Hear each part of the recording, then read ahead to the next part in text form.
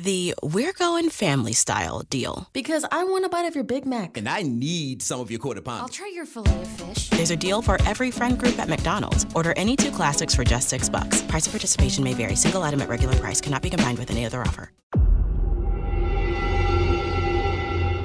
Whether you're a skeptic or a believer, join me, Rob McConnell, as together we'll investigate the world of the paranormal and the science of parapsychology here on the X-Zone Radio TV show on XZBN and the X-Zone TV channel on Simul TV.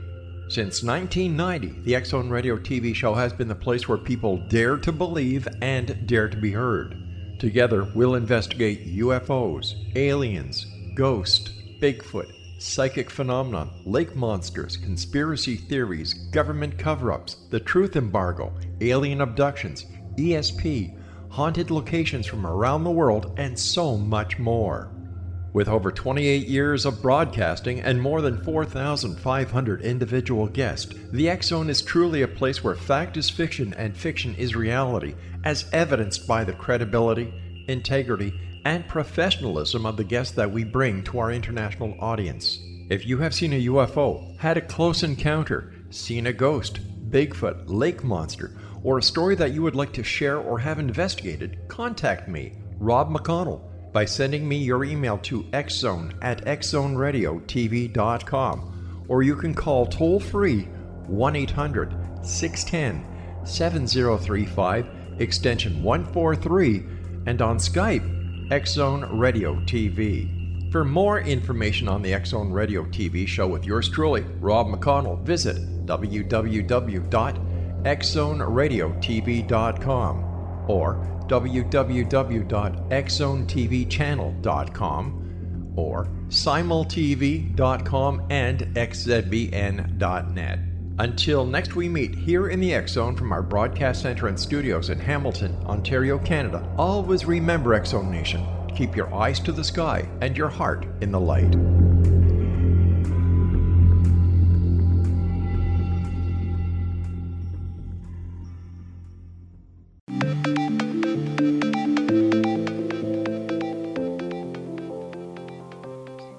Welcome everyone to Too Good to Be True. Thank you for taking the time to listen.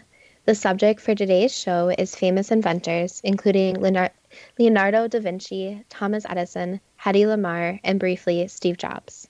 Before we start getting into details, let's just talk about psychic insight and how we apply it. We choose a subject and research it, and based on that research, we determine what we think needs to be explained by creating a series of questions. Then Justina provides psychic insight to answer those questions.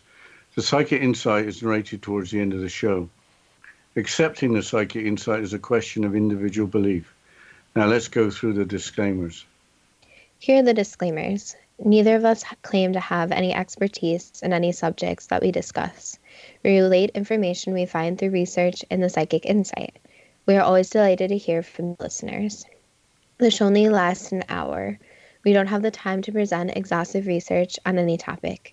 This means that there will be information that we miss. We want to provide a basis for the psychic insight. We don't care if the theory turns out too good to be true, as the show name suggests. We are only interested in finding out more of the truth about topics. Spirit can only relate insight that is appropriate for our time in history. Free will cannot be affected. Only comments that are appropriate for our time can be given through the psychic insight. Much of the subject matter in shows may have already been covered many times in other media. We want to look into subjects in a new, different way and be thought-provoking. We're not so good with pronouncing names, we apologize. And neither of us have any particular knowledge of the history of inventors or inventions. If we have misstated anything, we apologize. The first order of business is a shout out to the listener whose idea prompted the subject for today's show. Thank you to the listener for the suggestion. We really enjoy listener suggestions, so here's an echo of the shout-out. I think almost everyone would have heard of Leonardo da Vinci, who is known for his genius, especially in the world of art. Why don't you provide a quick bio? Encyclopedia Britannica provides that information. Leonardo da Vinci, born April 15, 1452, Anciano near Vinci, Republic of Florence, died May 2, 1519, Clau, now Clau, Lucy, France. Italian painter, draftsman, sculptor, architect, and engineer, whose genius, perhaps more than that of any other figure, epitomized the Renaissance humanist ideal. His Last Supper, 1495 to 98, and Mona Lisa, circa 1503 to 19, are among the most widely popular and influential paintings of the Renaissance. His notebooks reveal a spirit of scientific inquiry and mechanical inventiveness that were centuries ahead of their time, unquote. What was Leonardo's education? The biography website provides a quick summary. Quote, young Da Vinci received little formal education beyond basic reading, writing, and mathematics instruction, but his artistic talents were evident from an early age. Around the age of 14, Da Vinci began a lengthy apprenticeship with the noted artist Andrea del Verrocchio in Florence. He learned a wide breadth of technical skills, including metalworking, leather arts, carpentry, drawing, painting, and sculpting, unquote. So he was taught skills, but didn't study science or math at a university. According to Encyclopedia Britannica, Da Vinci didn't study higher math until he was 30 years old, when he began to thoroughly study the subject. Being self-taught, what were his inventions? His inventions were only on paper, as the Genius staff website explains. Quote, Leonardo da Vinci may well have been the greatest inventor in history, yet he had very little effect on the technology of his time. Da Vinci drew sketches and diagrams of his inventions, which he preserved in his notebooks, but either he lost interest in building them or was never able to convince one of his wealthy patrons to finance construction of his designs. As a result, almost none of Da Vinci's inventions were built during his lifetime. And because he never published his diagrams, nobody else knew about them until his notebooks were discovered long after his death. That's a pity, because Da Vinci's designs were spectacularly ahead of its time. If they had been built, they may have revolutionized the history of technology, though many of them would have been impossible to build with the tools available in the 15th and 16th centuries. In recent years, however, engineers have begun to construct models of Da Vinci's amazing machines, and most of them actually work, unquote. Okay, I think we need some examples.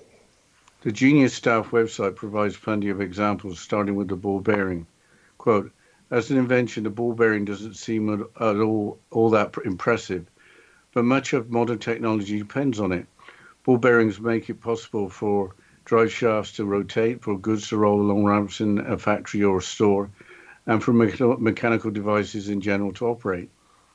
By placing a smoothly rolling sphere between moving surfaces, ball bearings eliminate friction. The idea can be traced back to the Roman Empire, but many historians believe that Da Vinci's notebooks contain the first practical designs. Many of the devices that he conceived depend on them, and he wouldn't have operated without them. Of course, as with many of Da Vinci's ideas, the concept was never made widely known, and the ball bearing had to be reinvented by someone else, unquote.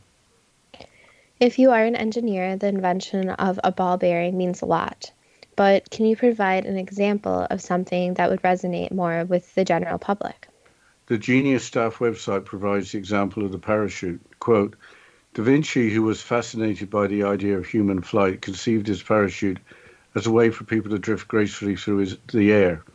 Its pyramid-shaped framework was draped with cloth. As Da Vinci wrote in his notebooks, it would allow a man to throw himself down from any great height without suffering any injury. 21st century attempts to build the design suggest that it would have worked pretty much as Da Vinci described, unquote. I don't think we have time to describe any more inventions, but why don't you provide some idea of the range of his radical ideas? His inventions did include the diving suit, the armored tank, the barreled cannon, the flying machine, the machine gun, the pendulum clock, the self-propelled cart, the revolving bridge, the robotic knight or robot, and the first continuous variable transmission that produces better gas mileage in some of the vehicles of today. Barreling in a gun or cannon spins the projectile for greater accuracy. I think it's time to move on to Thomas Edison. An article in the magazine The New Yorker dated October the 21st, 2019, describes the real nature of Thomas Edison's genius, starting with a statement. The inventor did not look for problems in need of solutions. He looked for solutions in need of modification. The prime example may be the light bulb, which he didn't really invent. The New Yorker article explains that he perfected an existing invention. Quote, Thomas Edison was already well known by the time he perfected a long-burning incandescent light bulb, but he was photographed next to one of them so often that the public came to associate the bulbs with the invention itself. That made sense. By a kind of transitive property of ingenuity during his lifetime, Edison patented a record-setting 1,093 different inventions. On a single day in 1888, he wrote down 112 ideas. Averaged across his adult life, he patented something roughly every 11 days.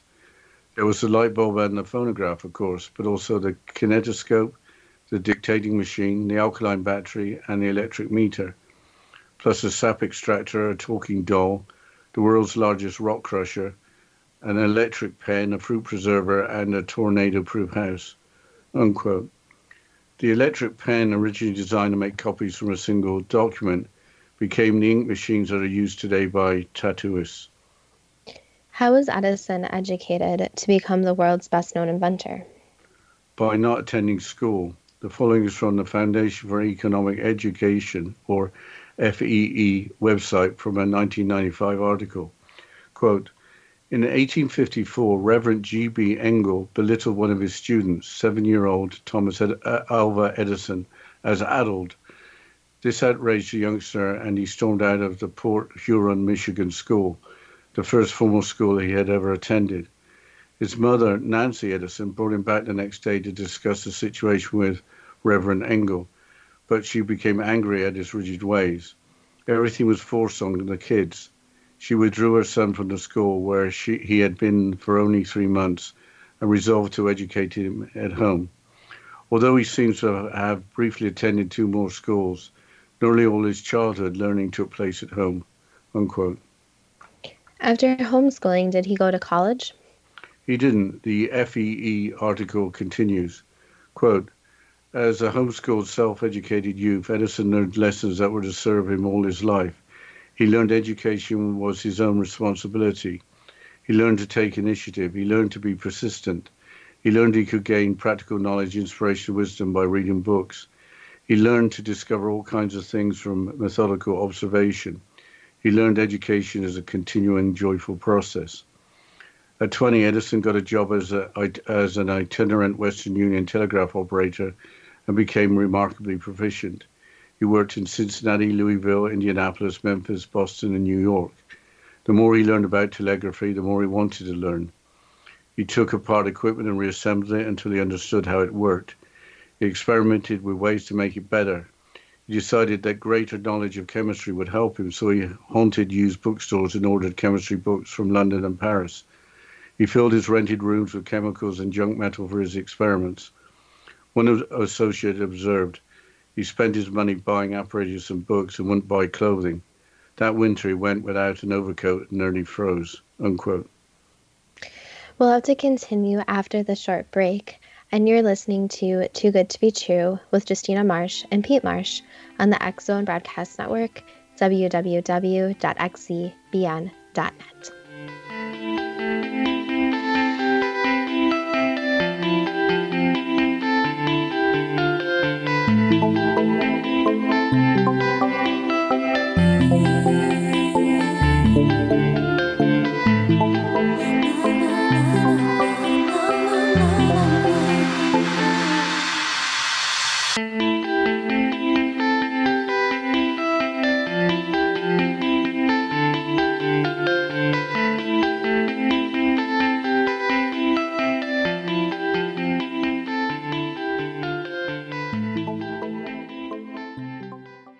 Patty Conklin grew up in Brooktondale, New York with a unique ability. Unlike others, she could see how the vibration of words and emotions affected the physical body. She discovered how to release stored emotion and facilitate healing. This began today's Conklin method of cellular cleansing. The private practice grew with tremendous results, as did her reputation. More and more people sought her out, bringing her into the home for healing. She soon realized she could even teach this to others, and they could shift perception and thus prevent illness from occurring. Patty Conklin quickly became a frequent keynote speaker, and she developed a curriculum for teaching the Conklin method of cellular cleansing. For more information, visit pattyconklin.com, PATTICONKLIN, pattyconklin.com, or call 404-474-0086. That's 404-474-0086.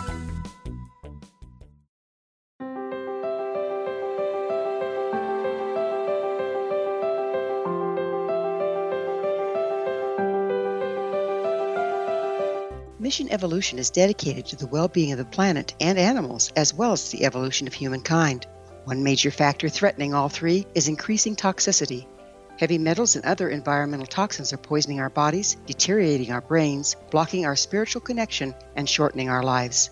Yet these poisons are extremely difficult to remove. I'm Gwilda Wieka, and I recently became aware of a product created from the marriage of nature and nanotechnology called Vitality. It's formulated from zoolite, whose crystalline structure binds toxins, gently carrying them out of the body. The light is only as clear as the window through which it shines. Clear your body, shine your light into the world. Visit vitalityhappens.com for a 20% discount. Enter code PATHHOME.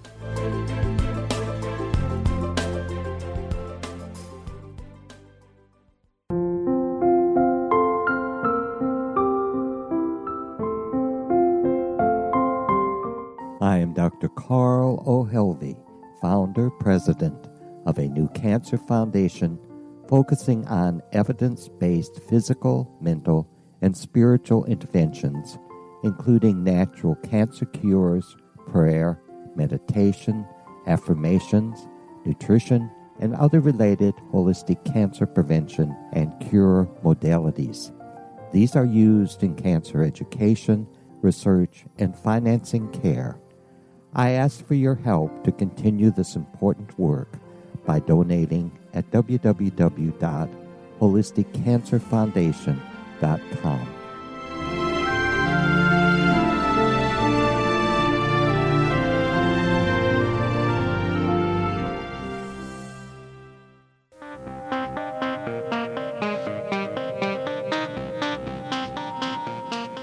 Welcome back to Too Good to Be True. And before the break, we were discussing Thomas Edison and his schooling.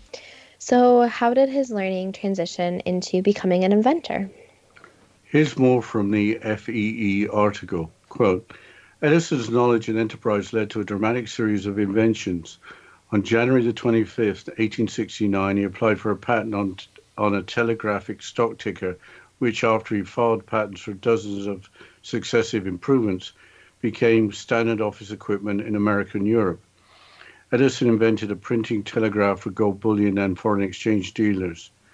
Western Union and his rivals battled to gain control of Edison's patents, which revolutionized the telegraph business. For example, he figured out how a central telegraph office could control the performance of telegraph equipment at remote locations. He developed a method for transmitting 4 messages simultaneously over the same wire. Intense curiosity, nourished by his home education, drove him to become perhaps America's best technician on telegraphy, unquote. The article continues describing how Edison arrived at the idea of the phonograph from the noise produced by his invention of the automated telegraph. Wasn't Edison a competitor to Nikola Tesla? Yes, Edison was born in 1847, whereas Tesla was born in 1856, so they were contemporaries. In a previous episode, we discussed how Tesla's AC electric current went out over Edison's DC electric current. For the 1888 Niagara Falls Power Project, AC was adopted and became standard as it is today. Edison was a very different inventor to Tesla. He certainly got all the glory.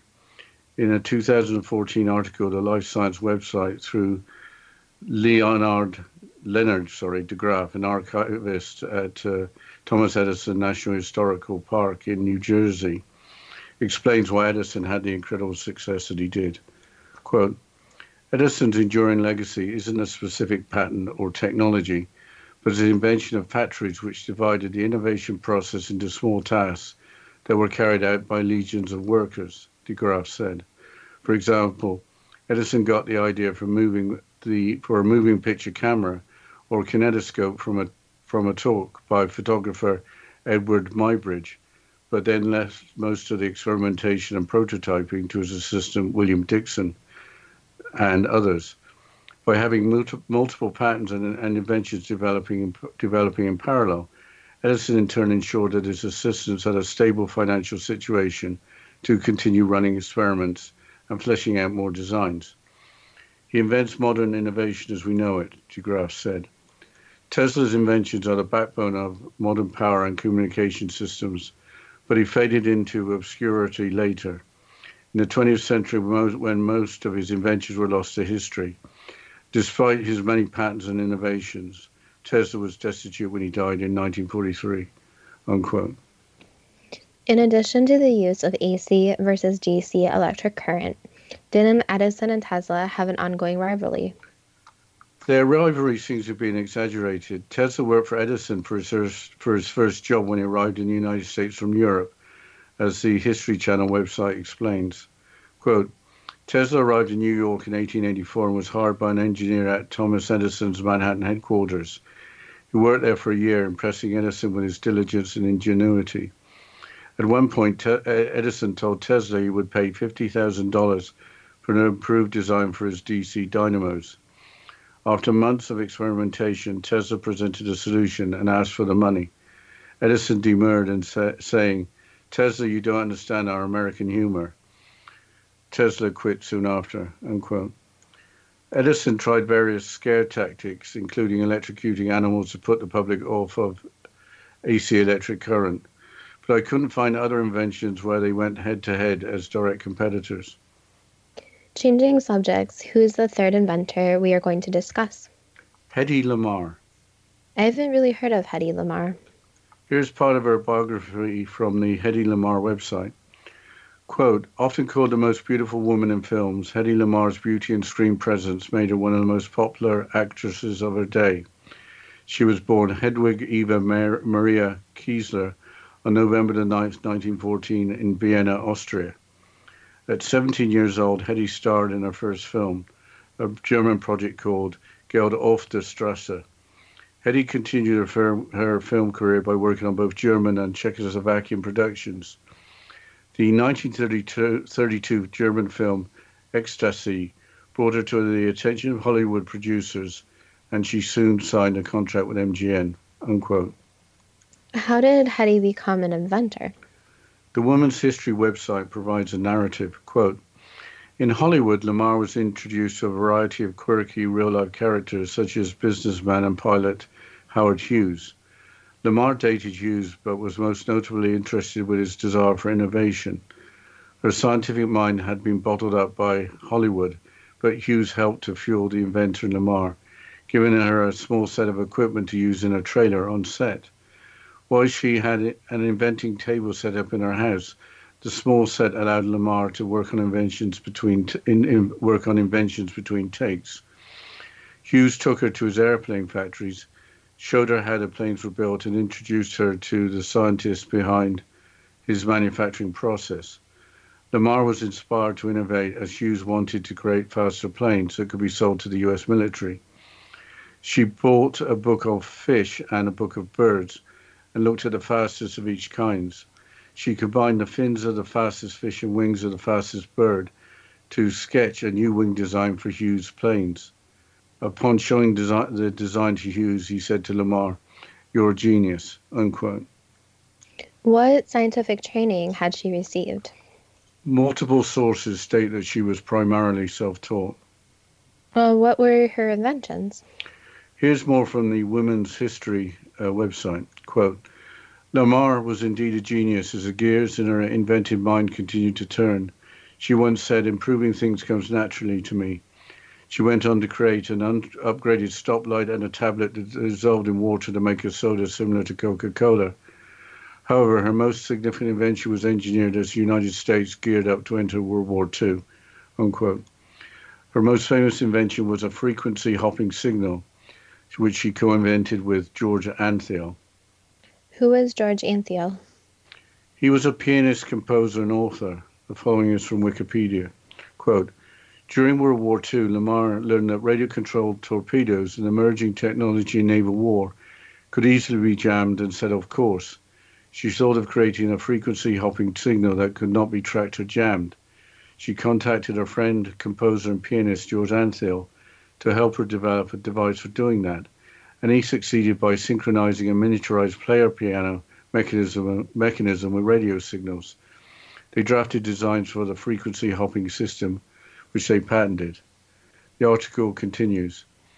Their invention was granted a patent under U.S. Patent 2292387 on August 11, 1942, filed using a married name, Hedy Keesler Markey.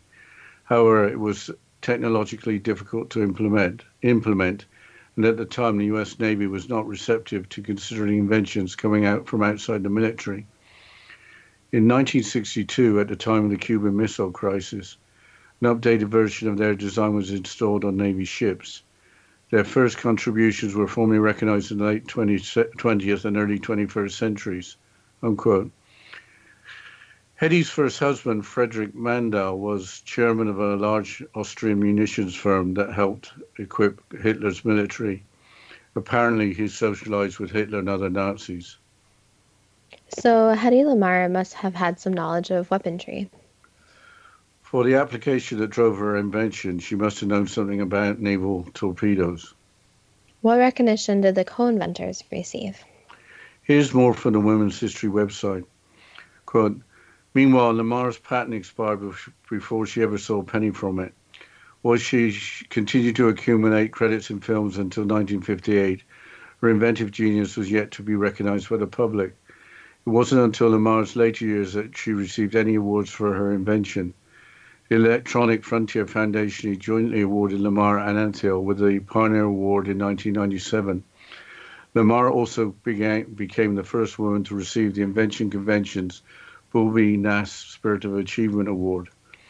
Although she died in the year 2000, Lamar was inducted into the National Inventors Hall of Fame for the development of her frequency-hopping technology in 2014. Such achievement has led Lamar to be dubbed the mother of Wi-Fi and other wireless communications like GPS and Bluetooth, unquote. Those are incredible achievements. We have time to talk briefly about Apple inventor Steve Jobs. Through movies about his life and inventions, I think that people are pretty familiar with his achievements. I agree. So what is left to be said about him? Well, two things really. He dropped out of college, but did later attend some classes on a non-tuition basis, so he appears to have been largely self-taught. Also, he had an interest in Zen Buddhism and meditation. What is Zen Buddhism? The BBC website provides an explanation. Quote, Zen Buddhism is a mixture of Indian Mahayana Buddhism and Taoism. It began in China, spread to Korea and Japan, and became popular in the West from the mid-20th century. The essence of Zen is attempting to understand the meaning of life directly without being misled by logical thought or language, unquote. We'll have to continue discussing Steve Jobs after this short break, and you're listening to Too Good to Be True with Justina Marsh and Pete Marsh on the X Zone Broadcast Network, www.xzbn.net.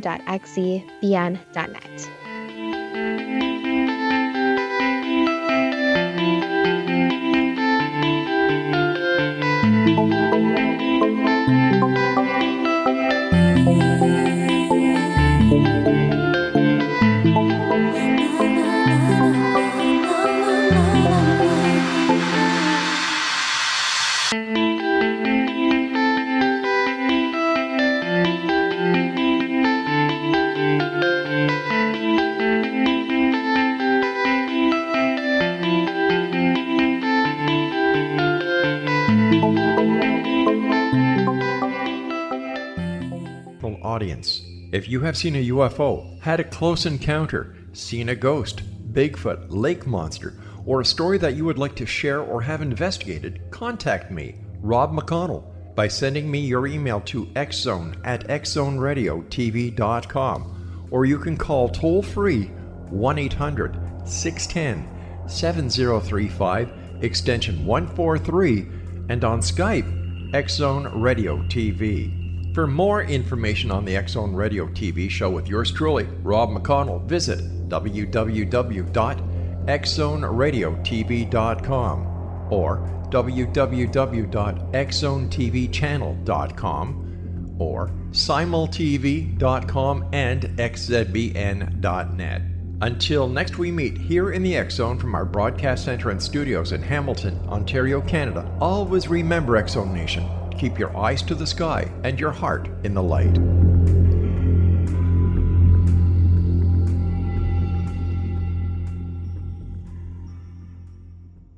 Join Patty Conklin and Healing Within Radio each week. More than entertainment, Healing Within offers educational, useful tools for everyday life. Listen for help overcoming fear, anxiety, and depression. Patty knows about eliminating cancer, MS, dementia, Parkinson's, and a host of illnesses that we face every day. Life can be good. Life is good. All you need are simple tools to start changing your life. Start right now by visiting pattyconklin.com, PATTICONKLIN. No matter where you are in the world, you can work with Patty through Skype, phone, or in person, visiting one of her retreats in Georgia. Visit pattyconklin.com today or call our offices at 404-474-0086. That's pattyconklin.com or call 404-474-0086.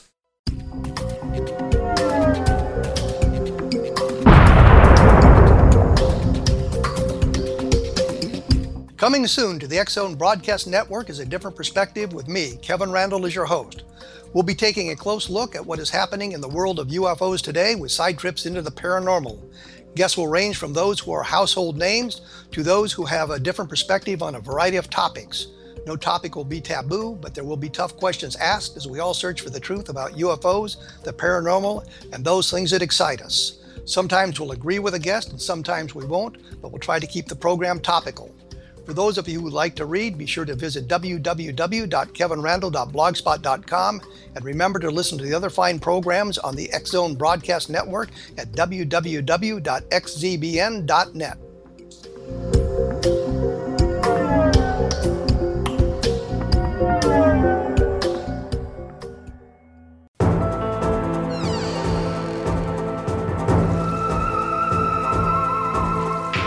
Welcome back to Too Good to Be True. And before the break, we were discussing the famous Steve Jobs and his relation to Zen Buddhism.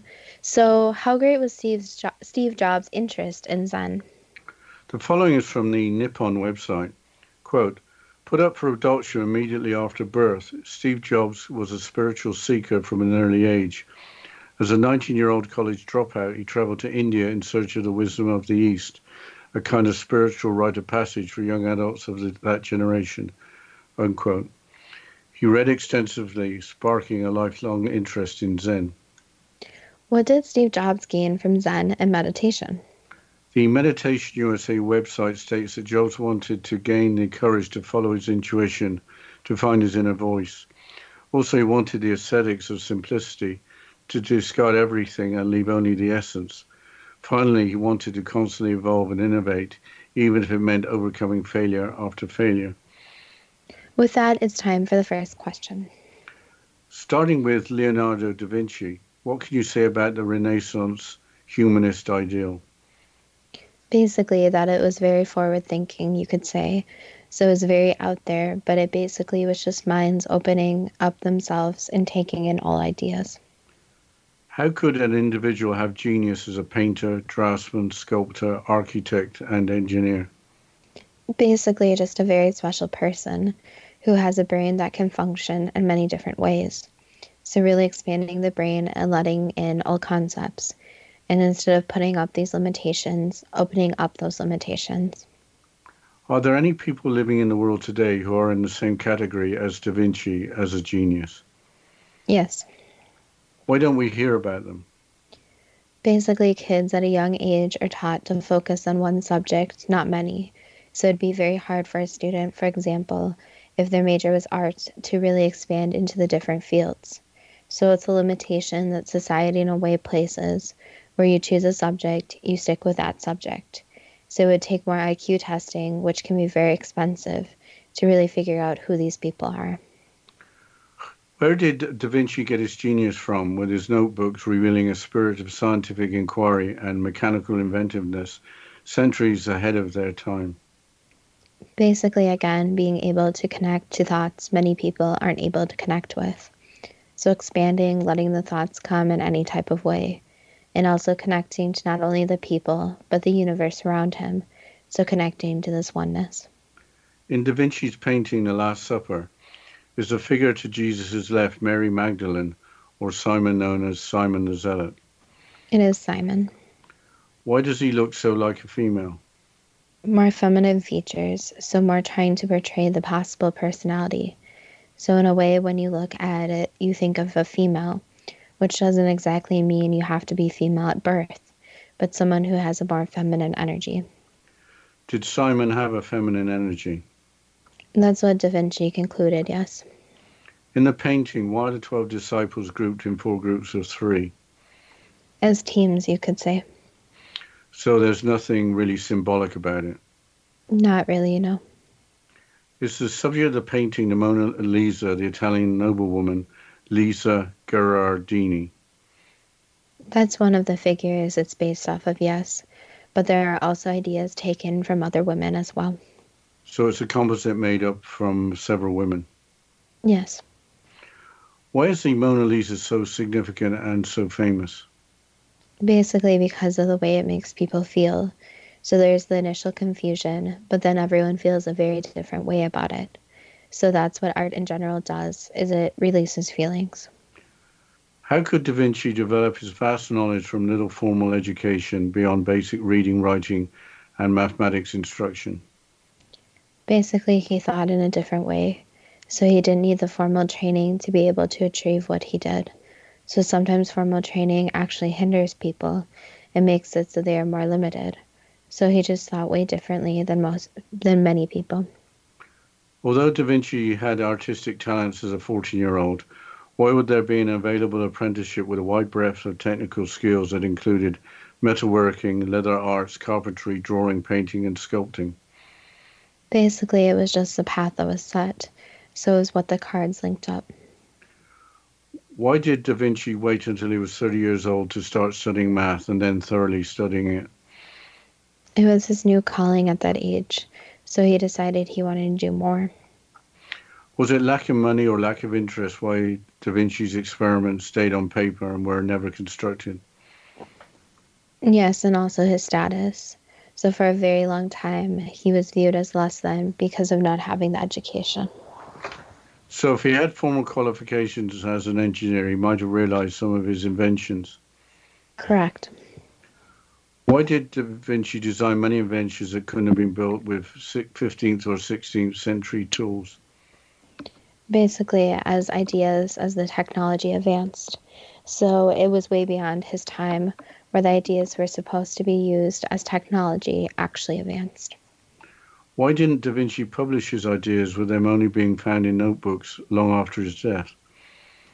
He wasn't so confident in them, so he wanted to document them, but didn't really know who to give them to or who would believe that he actually made them.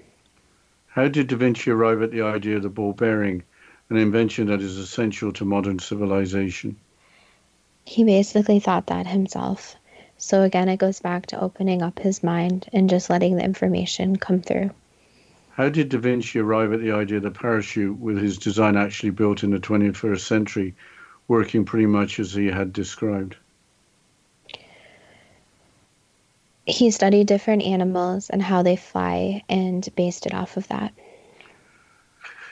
How did Da Vinci arrive at so many ideas that are inventions commonly seen in the modern world, such as the diving suit, the armored tank, the barrel cannon, the flying machine, the machine gun, and the pendulum clock? Basically, again, he had his ultimate knowledge and genius level that many people could not only dream of achieving. So his brain worked in a different way and was wired in a different way. What else can you say about the inventions put down on paper by Leonardo da Vinci and where he got his ideas from? Basically, you can say that the universe helped him. So ideas were ready in the universe, and he was able to grab those ideas as well. Changing subject to Thomas Edison, did he look for solutions in need of modification, with the light bulb being a prime example? Yes, he did. Was Edison often photographed next to light bulbs in order that the public would think he was the inventor? Yes. How could Edison patent 1,093 inventions in his lifetime, which is equivalent to a new patent roughly every 11 days during his adult life? Again, genius level IQ. So thinking in a different way and being able to process information much faster than a normal person. How could Edison on a single day in 1888 write down 112 ideas? Again, just the fast processing. So being able to process multiple ideas at one time and to do this constantly. How did Edison get his ideas? Basically, his came from his brain. So it was the possibilities where he viewed every single possibility and wrote those down. What would our world be like today without Edison's inventions or his improvement of existing inventions? Technology would be a lot more backwards. So technology would be stuck even centuries before, where it just wouldn't be the same as of today. And even with computers would not be anywhere near what they are today if there weren't simple inventions he made first. In 1854, why did the Reverend G.B. Engel belittle one of his students, 7-year-old Thomas Edison, as addled? Misunderstanding. So when someone's different, people sometimes turn to fear, which can actually punish the child. So it's this fear of the unknown and fear of the mysteries with a person who's different. Was it important for the young Edison to get away from a rigid educational environment, with his homeschooling important in maintaining his creativity? Yes, 100%. What can you say about Edison apparently learning that education can be a continuing, joyful process, or gaining practical knowledge, inspiration, and wisdom by reading books? Basically, the expanding of knowledge. So this goes back to processing ideas faster. So being able to process information, really think about the information, and especially books help with that, since books really say a lot about endless possibilities.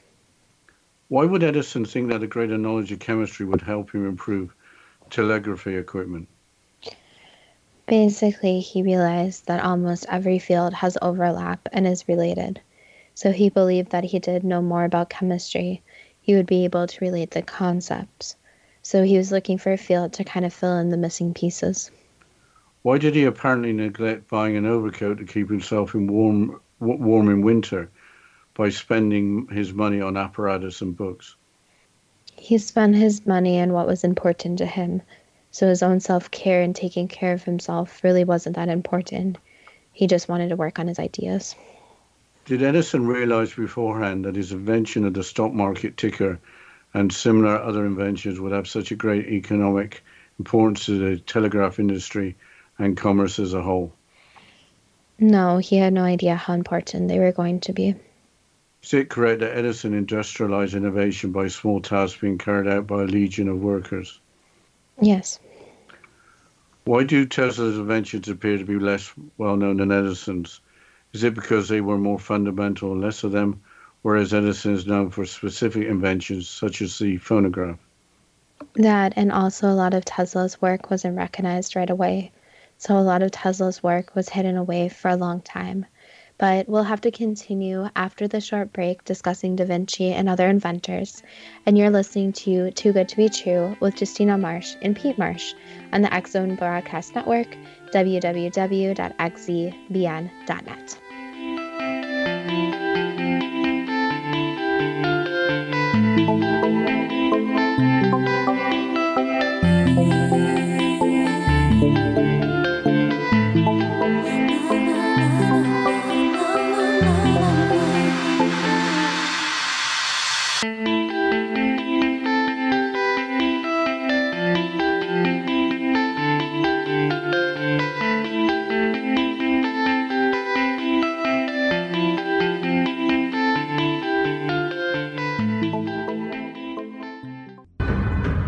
If you are looking for a safe, zero-calorie natural option to the harmful artificial sweeteners on the market today, Just Like Sugar is what you're looking for. Just Like Sugar is a wonderful natural alternative for those health-conscious people who choose a calorie-restricted diet with a great, pure, sweet flavor that tastes just like sugar.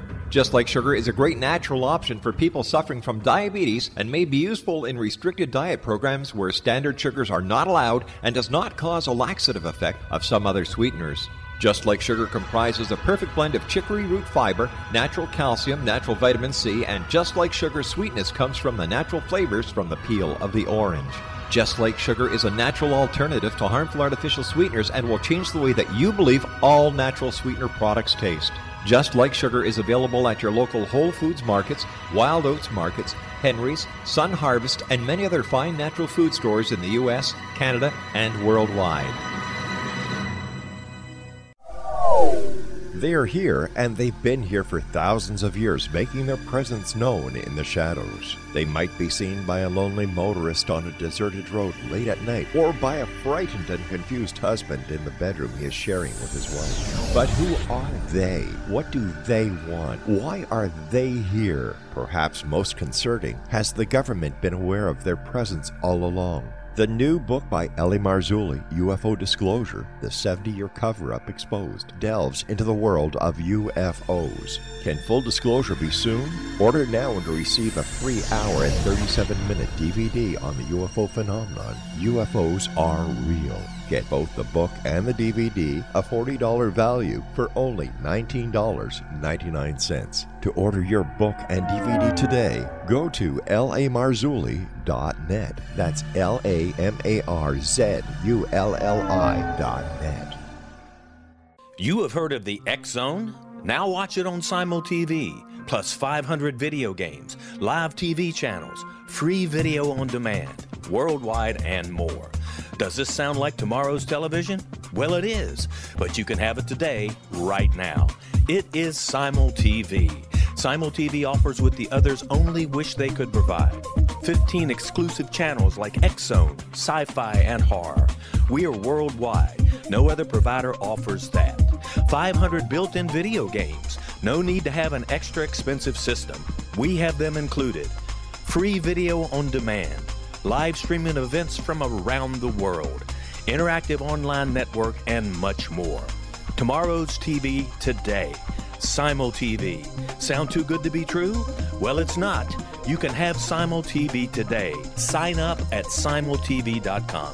Do it today.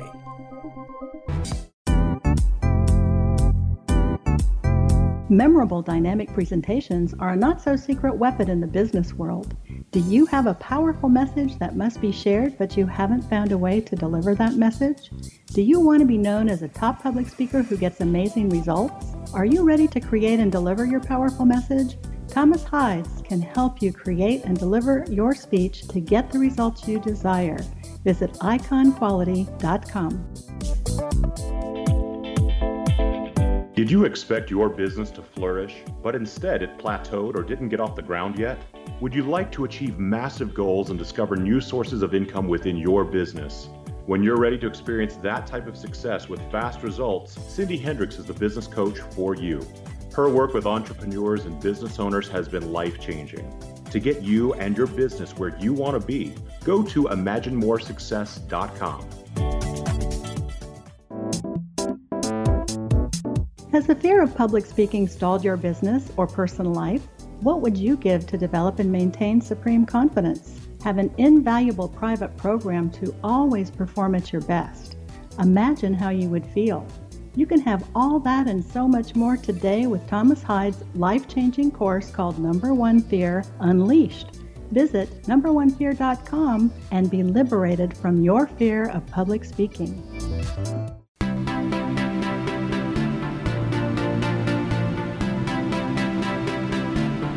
Welcome back to Too Good to Be True. And before the break, we were discussing Edison and Tesla. Dad, can you please continue with the questions? Why is there the belief that Tesla and Edison were fierce competitors throughout their lifetimes, when their competition seems to be centered around AC versus DC current as the standard electrical supply for the masses? Basically, yes, they were competition, but that actually drove them more. So it was this dive to see someone who's more on their level, which actually drove them to thinking to have more ideas and more inventions. So sometimes when someone is on that type of genius level, it's actually good to have other competitors, where this competition actually makes them want to work harder. So there's more to their competition than AC versus DC current? Yes. What was Tesla and Edison's motivation? Rather than destroying each other, was it to bring out the best in each other? Yes, 100%, and especially with electricity being their main competition. But there was more in the background about that also. So it wasn't just AC versus DC, but there was a lot more about how that could actually be used. So that's where it goes into more complicated inventions, which even include more far-fetched concepts, such as being able to travel through time. Why did Edison have to use scare tactics such as electrocuting animals in trying to win the AC versus DC argument? So that's a complex question, but when someone reaches that level of IQ, that level of processing, they lose some other vital human characteristics. So they get so obsessed with an idea that they lose a lot of their empathy for others, even their social skills. So basically, it wasn't even that he was thinking he was doing something wrong. It was that he couldn't even understand that he was doing something wrong, since he wanted to prove his point so much. So it almost becomes an obsession where it's all they can think about. Why did Edison, after employing Tesla, promise him $50,000 for an improved design for his DC dynamo, and then not paying him when Tesla presented a solution? Again, lacking those human skills, so lacking those social skills. So especially when you put two people together who are that high functioning, that smart, it's very hard for them to have an even normal or semi-normal social relationship. Was that incident a major reason why Tesla left Edison's employment?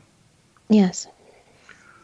What else can you say about the inventions of Thomas Edison and where he got his ideas from, including driving innovation on an industrial scale? Basically, again, just the high processing of his brain. So where it functions so much quicker than a normal person, where he could come up with all these different ideas.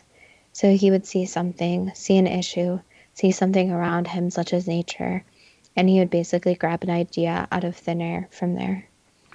Changing subject to Hedy Lamarr, how did businessman and pilot Howard Hughes recognize her talent for invention, especially as being an inventor wouldn't be expected of a Hollywood movie actress? Basically just luck. So they met and he just happened to recognize her intelligence? Correct. Did Hedy buy a book of fish and a book of birds, looking at the facets of each kind, and then sketch a new wing design for Howard Hughes' planes?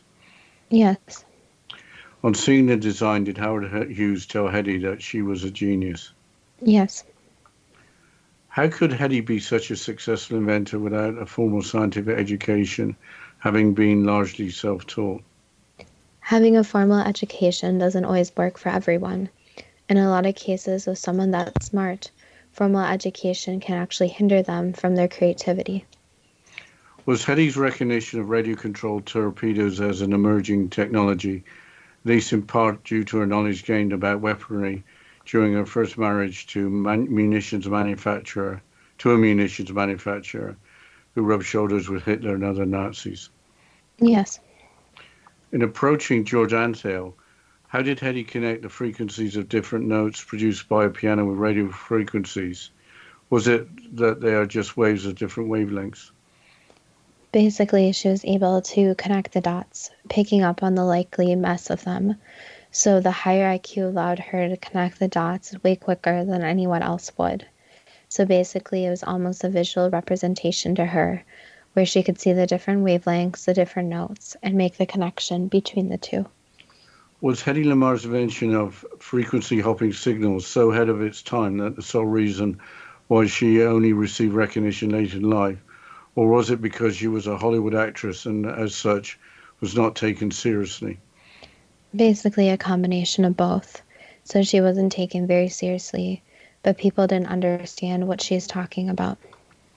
Is it appropriate for Hedy Lamarr to be dubbed the mother of Wi-Fi and other wireless communications like GPS and Bluetooth? Yes. What else can you say about the inventions of Hedy Lamarr and where she got her ideas from? Basically, again, it's about expanding your brain and seeing things in a different way. So she wouldn't have just let her brain go wherever it wanted to. Otherwise, she wouldn't have figured out her major concepts. So instead of being overwhelmed, even stressed, focusing on one concept, thinking about all the possibilities that weren't discovered yet. Changing subject to Steve Jobs, why doesn't it seem to be well known that he had more than a passing interest in Zen Buddhism and in meditation? It's not a topic that's going to make headlines. So if you see Steve Jobs and Buddhists in headlines, not many people are going to be interested in it. Did being put up for adoption as an infant have an influence on Jobs' religious and intellectual journey?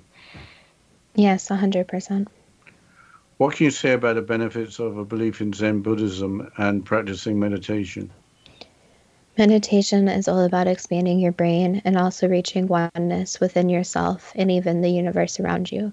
So meditation is very beneficial even for people who don't have Buddhist beliefs, where it can calm you, help with anxiety, and can help you even with small things like losing something. Let's say you're anxious about losing your wallet. If you meditate, you may be able to retrace your steps and find the wallet easily. So it's all about centering yourself and being able to let your brain wander, where it's not focusing on one concept, but also the limitless possibilities. So society as a whole wants people to think all the time, focus on certain aspects, but instead the brain needs time to rest. Did Steve Jobs find courage to follow his intuition to achieve simplicity and to constantly evolve and innovate? Yes. What else can you say about Steve Jobs' beliefs and where he got his ideas from? He followed a lot of important figures. So he did actually follow a lot of Buddhist monks and their journeys and saw how they expanded their own minds. Why did Steve Jobs die so young? It was just on his path, unfortunately. None of the inventors we have discussed had the benefit of a complete formal college education. Does that suggest that being a great inventor requires the ability to be self-taught? Not always, no. So there are some that actually benefit from a structure from the formal education. But as a whole, when someone does have a higher IQ, it does help where they can express themselves, since they will be viewed as different. So it's not really the education system which is the issue. It's a concept that if you are different, you are labeled as strange, weird, you are not the norm. So it's allowing education to have room for people who are different, who think in a different way, and being able to work with them. Does being a great inventor involve experiencing failure and having the inner strength to believe in oneself in order to keep trying? Yes, and many inventors use that as a motivation, where if they are not successful, that motivates them to work harder, faster, and come up with new concepts. That was the last answer. Even when extremely talented, is recognition of personal achievements within a lifetime too good to be true? That depends on what you are prepared to believe. I guess we shouldn't have had the disclaimer that we were trying to bash the educational system. It seemed a common theme in all the inventors that essentially they had a sound education, but after that were self-taught. Yeah, I think the ultimate conclusion kind of at the end there is that some people do need the more rigid structure of formal education, but then some people don't. So it seems that even in the last few years, especially in college education, there's different ways that the different education kind of adapts to the people, where it's not just you go to school from 8 to 5, but you can take classes online or you can skip a semester. So I think really you see that more in the college education system, where it's not as structured and fits more to people's needs. I was interested in the comment about making room for people that are different.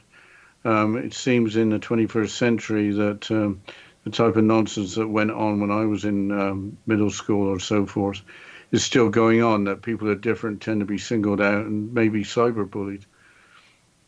Yeah, I think it's a lot about acceptance, and I believe it's getting better. But again, it's realizing that just because someone's different doesn't mean they're strange. I'm sure a lot of these inventors, which we obviously can't talk to them, but I believe a lot of these inventors probably did have a lot of stories about how they were singled out. Yes, and certainly Edison was singled out by the Reverend, his teacher, and I guess he was. I guess the story was, or the take was that he was scared of what he was, I guess. So maybe fear has got a lot to do with it. Well, I think it's also interesting going into Steve Jobs and his life and with the meditation and the Zen Buddhism, how he really benefited from that. So I think the theme here too is that people learn in all different ways and come up with ideas in all different ways. So it's very important to adapt the learning to one's learning style. So I think a lot of schools are trying to do that where each child actually learns different. But on that note, I'll mention our Facebook page and our Instagram, our Facebook page at Too Good to Be True, with the first two spelled TWO, and our Instagram page at TWOGTBT. We would love to hear from the listeners. If you have any suggestions, I want to give a final shout out to the listener who suggested today's show. And as always, thank you so much for listening, and we look forward to next week's show.